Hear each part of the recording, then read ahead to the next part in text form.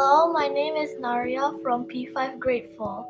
Welcome to School Subjects channel. Today I will tell you about my favorite subject, which is art. My favorite lesson is art because I like painting, drawing, and coloring.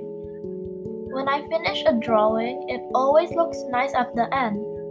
Another reason I like art is because of the few materials that we need, and the drawings are not hard.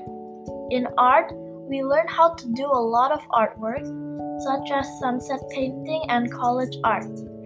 We also write a reflection after we finish an artwork. In the reflection, we write about how we did the art, the materials we used, how we feel about our artwork, etc. I think art is very interesting. That is all for my podcast. Thank you for listening and see you in another episode.